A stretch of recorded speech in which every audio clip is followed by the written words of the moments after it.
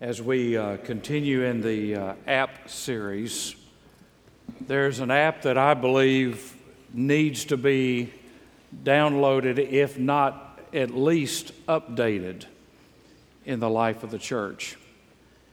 And that is the app of integrity. Because if we lack integrity, we lack power. A few years ago in Time magazine, the headline read, "Whatever happened to ethics?"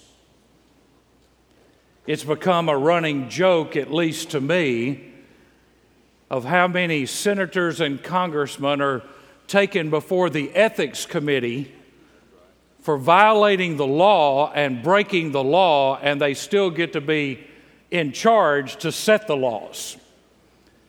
That seems to be a mockery of our legal system and of our Constitution. When you read of Ponzi schemes and corruption in politics and even within the church, of frivolous lawsuits and sexual scandals, no wonder this country is in trouble. And until we return to integrity, we're going to be in trouble. You see, the world loves a bad story. It takes a while for a good story to spread. You know, somebody doing something positive rarely makes the news. But if you trip up or if you blow it or if you get involved in some scandal, it'll make the news. Because the world loves bad news. It's almost as if we feed off of it. The issue is we lack the power in the church today to speak to issues that the church needs to speak to because we have so compromised our lives. There's a lack of distinctiveness in the body of Christ. We're called to be salt of the earth, but apparently we are not salty enough to impact government or society or even the communities in which we live. We are called to be the light of the world, but apparently our light is so dim that the darkness keeps rolling across our land. Now, we're in Proverbs, and there's one key verse we're going to look at in Proverbs, but I want you to turn to 1 John chapter 1. Toward the end of your Bible, in 1 John chapter 1, I want you to turn there. One of the verses will be on the screens, but the others will not.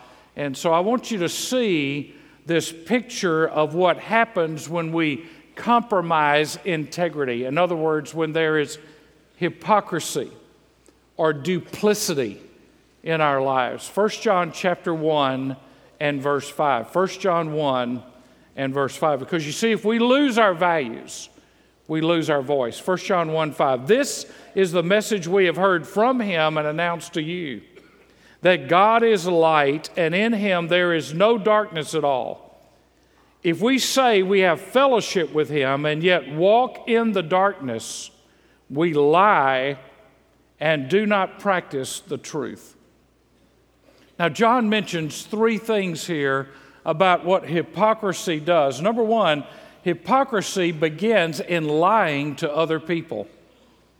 It begins when I start telling other people a lie, when I start living a lie in front of other people, when our decisions contradict the Word of God, when our choices contradict the Word of God, when we use things like this, well, I've prayed about it or I have a peace about it. But if you've prayed about something and have a peace about it and it does not line up with the Word of God, then you're lying to people. You're lying to people because God doesn't give us a peace about something that does not line up with His Word. Secondly, there's lying to ourselves and believing it.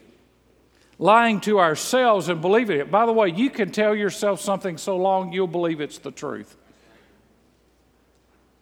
You could right now say, you know, I have a PhD from a certain university, and you could say it to enough people so many times, and you could say it so long that you'd actually begin to believe you actually have a PhD from that place.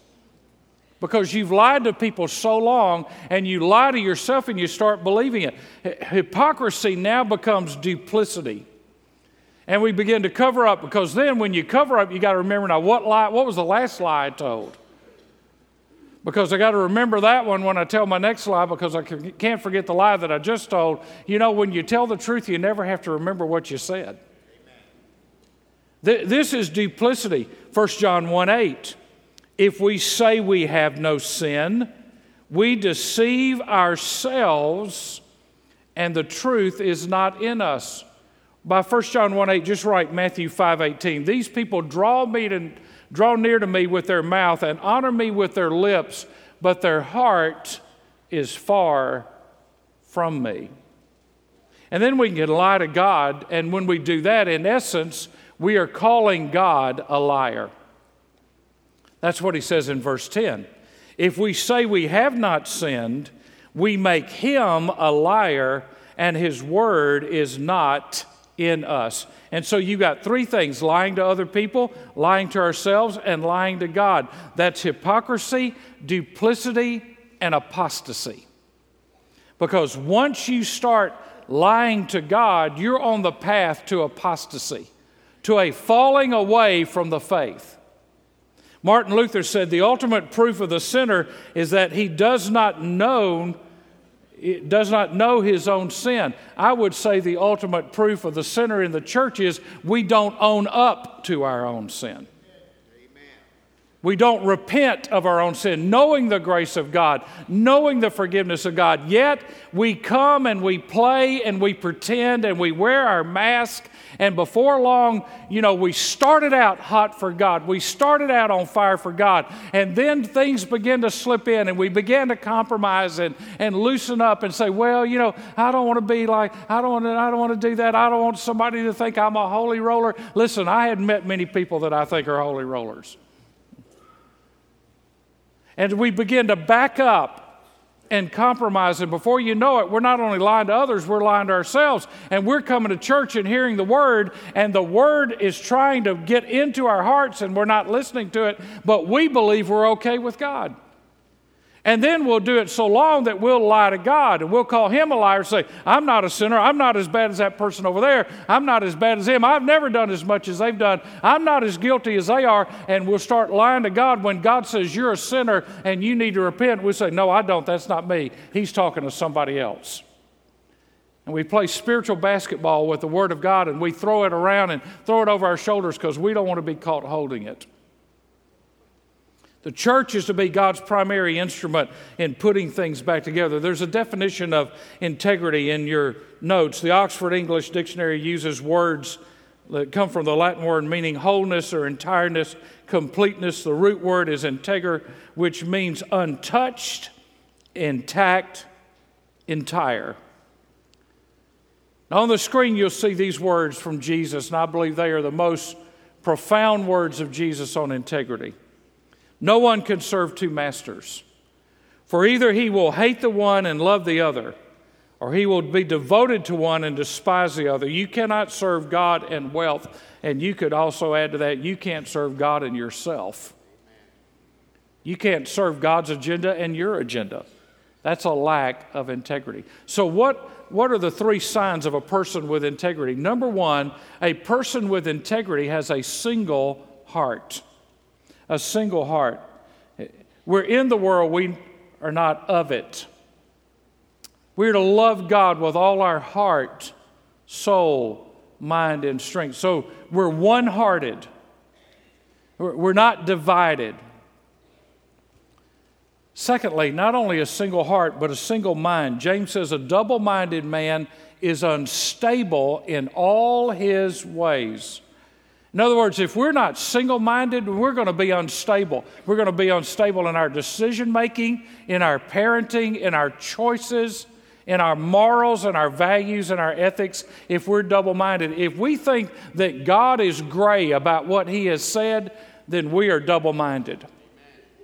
God has spoken, and as one person said, He has not stuttered. Paul said, let this mind be in you, which was in Christ Jesus. Paul said, set your mind on things above, not on things of the earth. Now, let me just give you a thought here on the single mind before we go to the next one. The person who never sells out, listen, the person who never sells out to Jesus will ultimately sell out to something or someone else. That's right. If you don't sell out to Jesus, if He is not Lord of your life, you will at some point along life's journey, you will sell out and compromise to something or someone else. It could be an affair, it could be an addiction, it could be a career, and you will sacrifice something or someone in your life if you don't sell out to Jesus. I was at a wedding yesterday up in North Georgia, and I loved what the preacher said at that wedding. He said to the groom, she doesn't want to be first on your list. She is your list.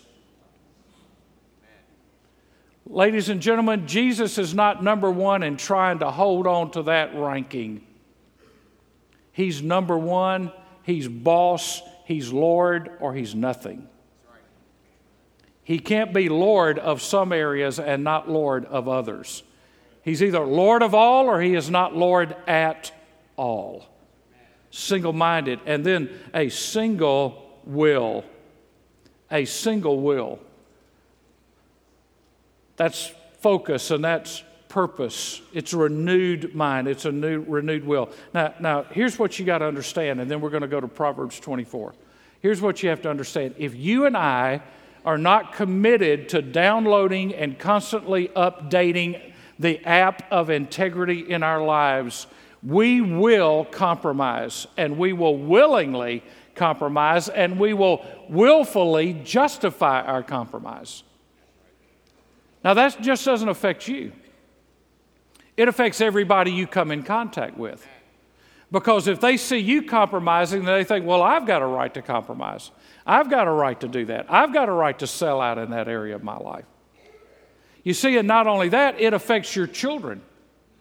Listen, you've heard this before. You need to chisel it in granite. What you do as a parent in mediocrity, your children will do in excess. You say, I'm an occasional drinker. I'm just a social drinker on occasion. Your kids will be more likely to be alcoholics. What you do, and so if you flirt with other women, you will raise a son who uses women. That's right. Hear me. I've been at this a long time. This is not my first rodeo. I've watched too many men and women blow it and lose their testimony and lose their families because they thought they could compromise in some areas of their life.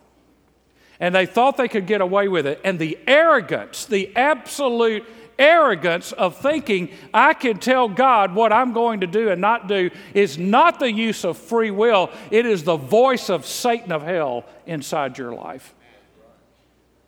Proverbs chapter 24 and verse 21. My son, fear the Lord and the king. Do not associate with those who are given to change. Now, we're going to look at what that verse means in just a minute.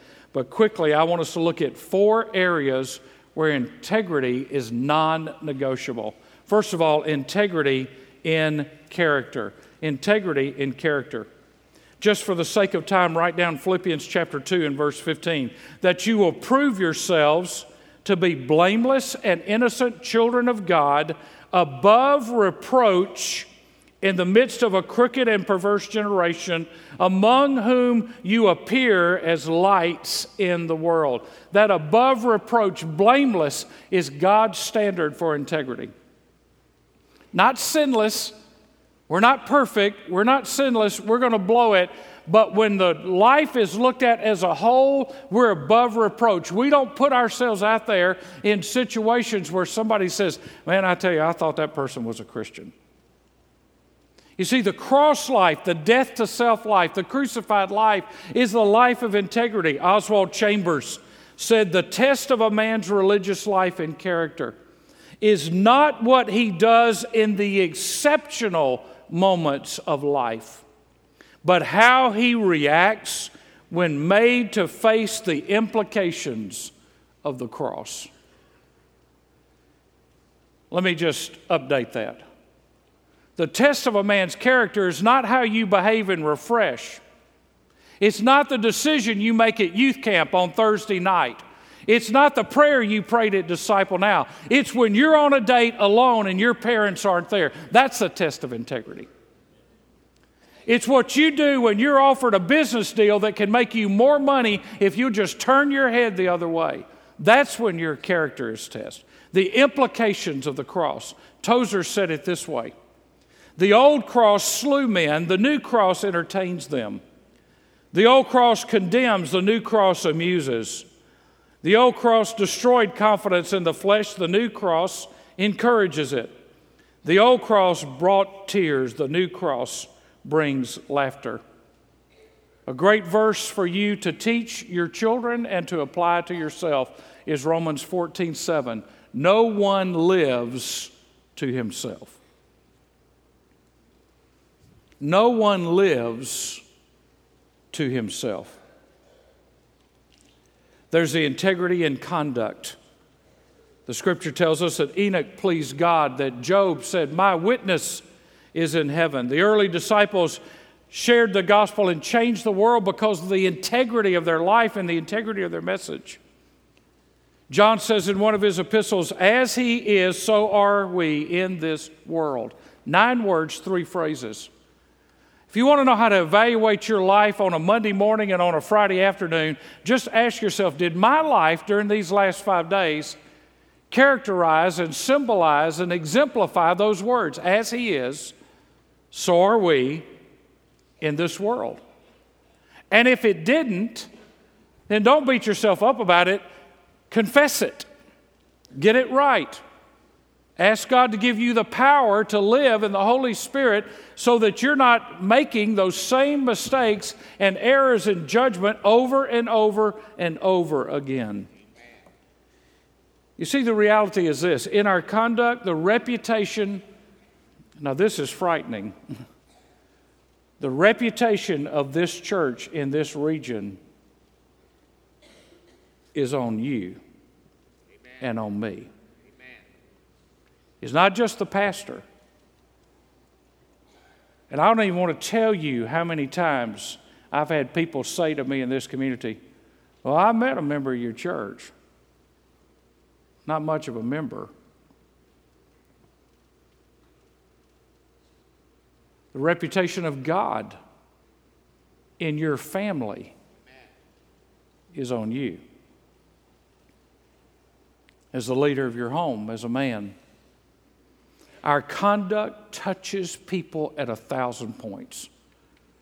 It would be like taking a feather pillow and cutting it open and in a 30-mile-an-hour wind throwing it up in the air and letting those feathers go everywhere. You can say, "I'm sorry that I let those feathers out," but you'll never collect all of them. And how we behave and how we act and how we respond and the choices we make matter. Because here's the deal, folks, and if you don't get this, and if you don't hear anything else I say today, how you live in this community, everybody in this community that knows you judges me and everybody in this room by you. And so if you're not living consistent, they think all of us are jerks. So it is imperative that as a church, as the body of Christ, if we want a witness in this community, that nobody can say of us, "Well, man, if you meet those members, you don't want to go there." Our conduct should be above reproach. That means 3 things. We need to be transparent in our sincerity. We don't need to just say, "Hey, I love you, love this town, love this region, love people." We need to be transparent in our sincerity. No faces, no facades, that we're real. Secondly, we need to be upright in our walk. We need to be upright in our walk. And thirdly, we need to be righteous in our works. Righteous in our works. The old hymn says, "More about Jesus, let me learn, more of his holy will discern. Spirit of God, my teacher be, showing the things of Christ to me." Thirdly, integrity and convictions. Conviction is an unshakable belief in something without need of further proof. You see, I don't need God to prove himself to me any more than he already has. He proved himself to me on the cross, and I don't need him to jump through a hoop or give me a sign or give me a fleece for me to know that he is who he says he is. Conviction means I don't need any more proof. I've got all the proof I need. And God has spoken in this book. And he has given us his word. Duncan Campbell was asked, why the Hebrides? Why did revival come to the Hebrides? How could it have come and why did it last so long? And Campbell talked about the sovereign work in revival of God, but he also talked about it came upon a people who had not been robbed of their belief in the absolute authority of the Word of God. Now, here's what I know has happened in this church in 22 years. In 22 years, the wear and tear of life and the impact of this world on us as a body of believers has made some of us start compartmentalizing what part of the Word we want to believe and act on and what part we want to ignore and argue about. Revival never comes to a church, never comes to a people who are trying to figure out how little of God's Word they can obey. It will never happen. The glory of God will never fall if there are times in our lives when we have not made our faith a living faith in a living Word from a living Lord. If we want to see God work and move like he wants to work and move, then he has to awaken us to the implications of treating his word lightly.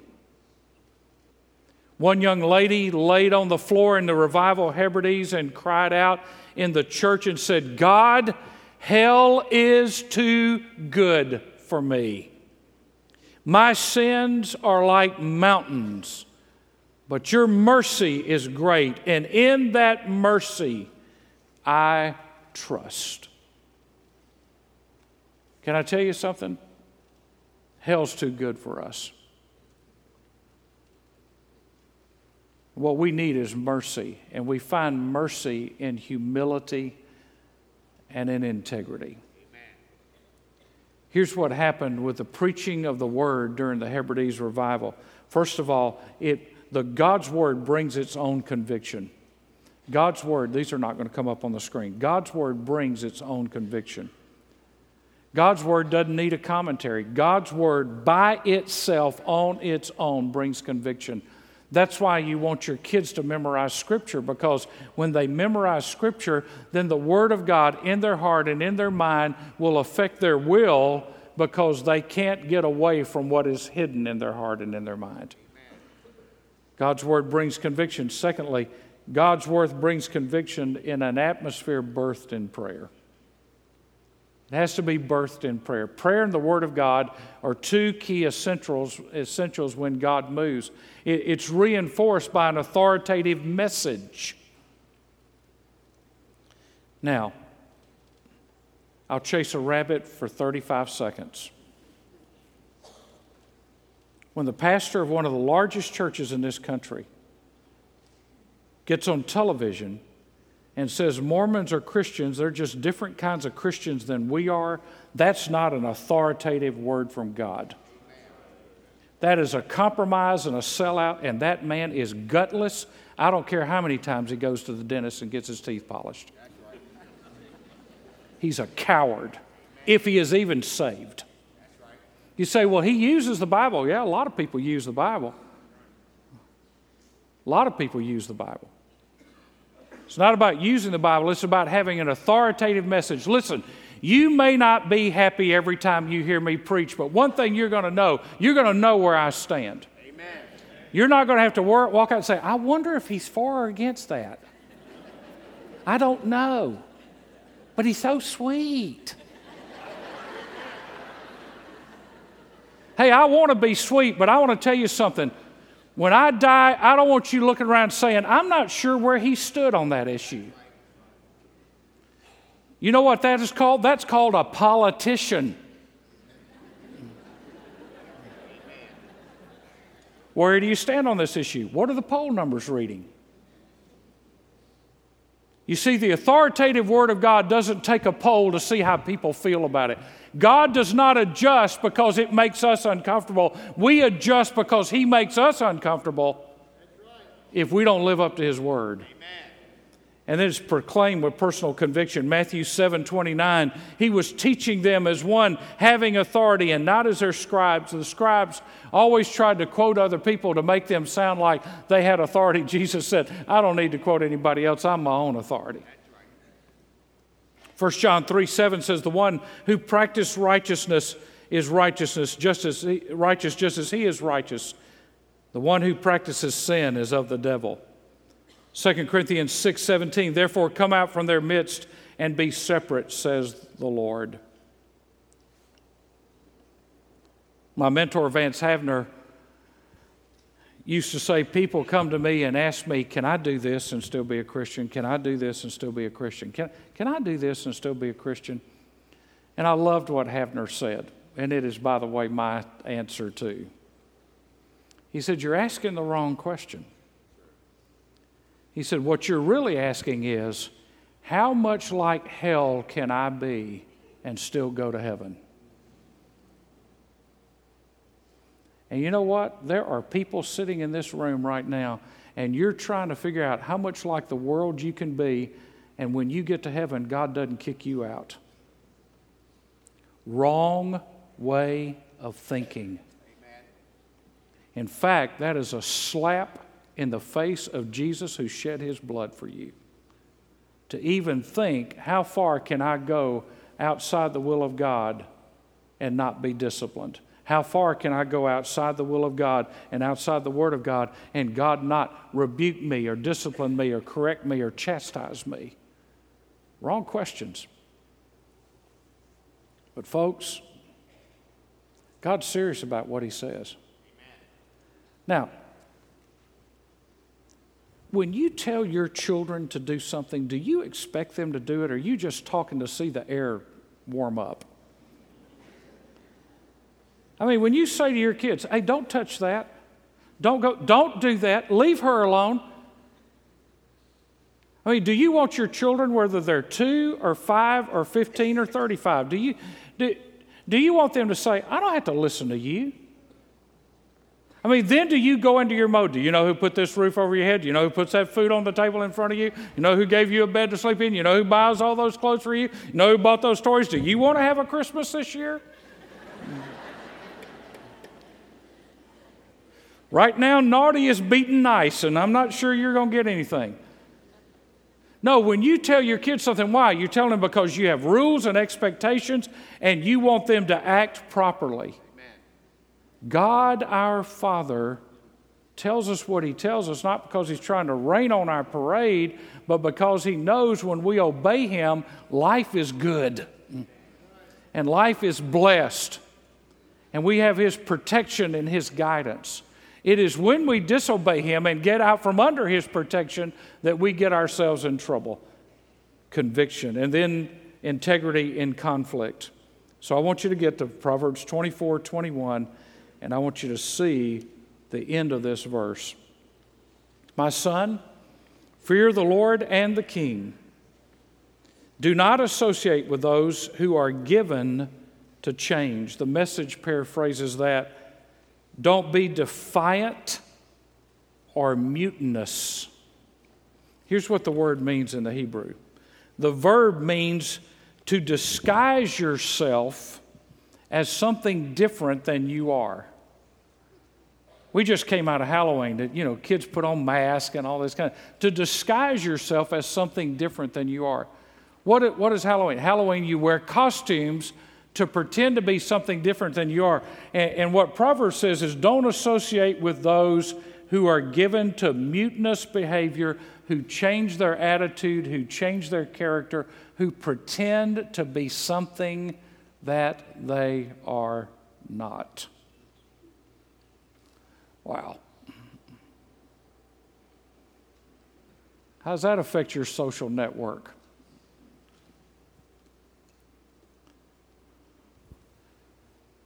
Man, I got 14,000 friends on Facebook. Name them.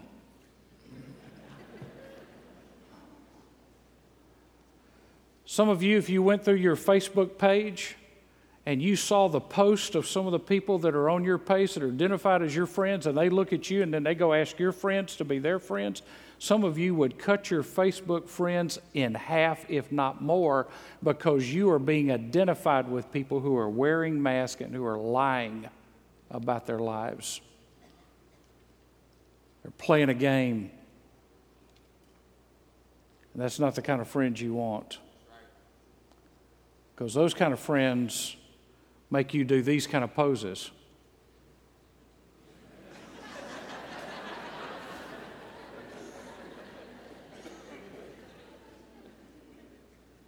Because they lead you on the path of destruction. Driven to change. During the Hebrides revival, one midnight, the enemy was attacking, and one of the young men rose to his feet and began to call on God to fulfill his covenant engagement and to vindicate his name. And he kept repeating Isaiah 59:19. In the west, they'll fear the name of God. In the east, they'll fear the glory of God. For he will arrive like a river in flood stage, whipped to a torrent by the wind of God. Exodus 18:21 says, you shall select out all the people, able men who fear God, men of truth, those who hate dishonest gain. You see, I believe that God's working in a church and God's working in a life, God's working in a family, and God's working in revival are all a sovereign work of God. But in reality, it's a sovereign work of God with our cooperation. Or as E.M. Bounds said, the church is looking for better methods. God is looking for better men. This week, Jay Flint went with me, and we went to the state of Mississippi, where I grew up, and went to the state convention. About 2,000 people there at First Baptist Church, Jackson, Mississippi. Most of them pastors and pastors' wives were there. And I talked about the battle that must be won. And I preached out of 1 Thessalonians on the battle that we have to win. We cannot afford to lose this battle. And it's a state convention. 20 minutes before me, they're voting on the budget. It's just a 2-day business meeting is what it is, which, who really wants to go to that? 2 days of business meeting. Some of you come out of churches like that. And so I was the last speaker in the last session. And so we were running late because, people had to thank people for their awards and for everything else and for their plaques and all this kind of stuff. And, you had to make sure you recognize people so they don't get their feelings hurt, because their feelings are more important than let's just move on. And so I leaned over to the guy next to me and I said, when do I need to be through? He said, when you're done. I said, you don't need to tell me that. Telling me when you're done may mean you're going to be here after lunch. He said, no, when you're done. And I am so grateful because there were people all around this church that were praying for me. But when we got to the invitation, men started getting up and pastors started getting up and coming to the altar, and they were weeping and they were crying out to God and they were repenting and confessing. And before you know it, First Jackson has an altar much bigger than this one and further back. And it was covered with men, and they were backed up into the aisles. And I said, if you can't get down here, just stand up. There are 200 men standing up all around that auditorium, all the way back in the balcony. They're just standing up and saying, I'm just tired of being where I am. I'm tired of the kind of church that I'm in. I'm tired of the life that I live. I'm just tired of this. I want God to do something in my life. And at the end of it, there were plaques to present and people to recognize and people to honor. And the president of the convention got up and did what a wise man would do when people had been crying out loud to God and asking him to move in their midst. He said, we've got some other business that we need to do. He said, we're going to suspend with business because this is the note we need to end on. We've been on our knees. we've cried out to God, and this is the note we need to end on. And so before we dismissed, they called up a Mississippi Highway patrolman who was big. I mean, he was 6'6" and about 270, and he's the kind of guy, when he pulls you over, even if you're not guilty, you start throwing your wallet and your insurance card at him. And he got up to pray, and he wept through his prayer. I mean, he could not hardly get a word out of his mouth, weeping, praying for God to move and to work. You see, that's what God's looking for.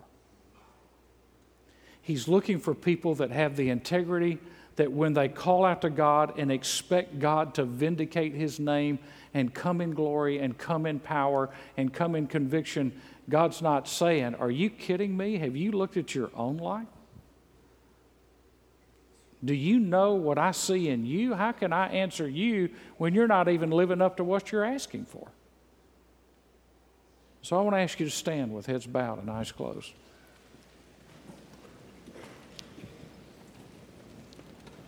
And here's my question, and here's the invitation. Do you have integrity in your profession of faith?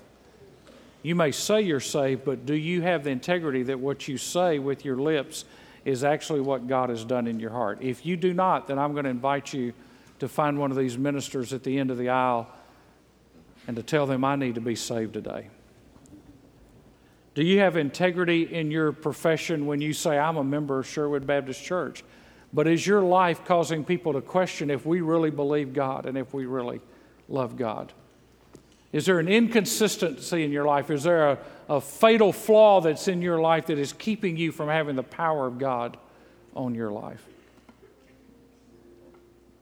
And then the last question is, do we have the integrity as a church that God can trust us with a move from heaven? Do we have the integrity, individually and corporately? Do we have the integrity as a church that God can trust us with a move, a mighty move of His Spirit? Every week there are 1,000 members of this church that never show up. Some of them never show up, underline never, because their profession of being a member of the church, which implies a profession of being a Christian, doesn't mean enough to them to get out of bed even when they've had a chance to get an extra hour's sleep. They've got other plans. They've got other agendas. And folks, if we're going to see God work in our lives, in our families, in our church, in our community, then we must have integrity in what we say and in what we do. We must have it so that God can trust us with a great work. So I'm going to pray, and then these altars are open. They're open right now, but they're open for us to say, "Lord, I want to live in front of my family. I want to live in front of my friends, my business associates, a life of integrity." Father, I ask you in Jesus' name that you would help us to understand the seriousness of the hour in which we live. In a world filled with scandals and compromise and indifference to compromise, make us the salt and the light that we are intended to be. Not frivolous about it, not compromised in it, not occasional in it, but day in and day out, week in and week out, the direction, the passion of our life is to live with integrity. Lord, we're in an integrity crisis. We can't believe what anybody says anymore. But we can believe what you say. That there's a heaven and a hell, there's a judgment coming of our works as believers, of the life of people who are not believers. And your word is true. And so in light of your word, may we respond today. Heads are bowed and eyes are closed. People are coming as we sing. As the choir sings, you come. Just as I am.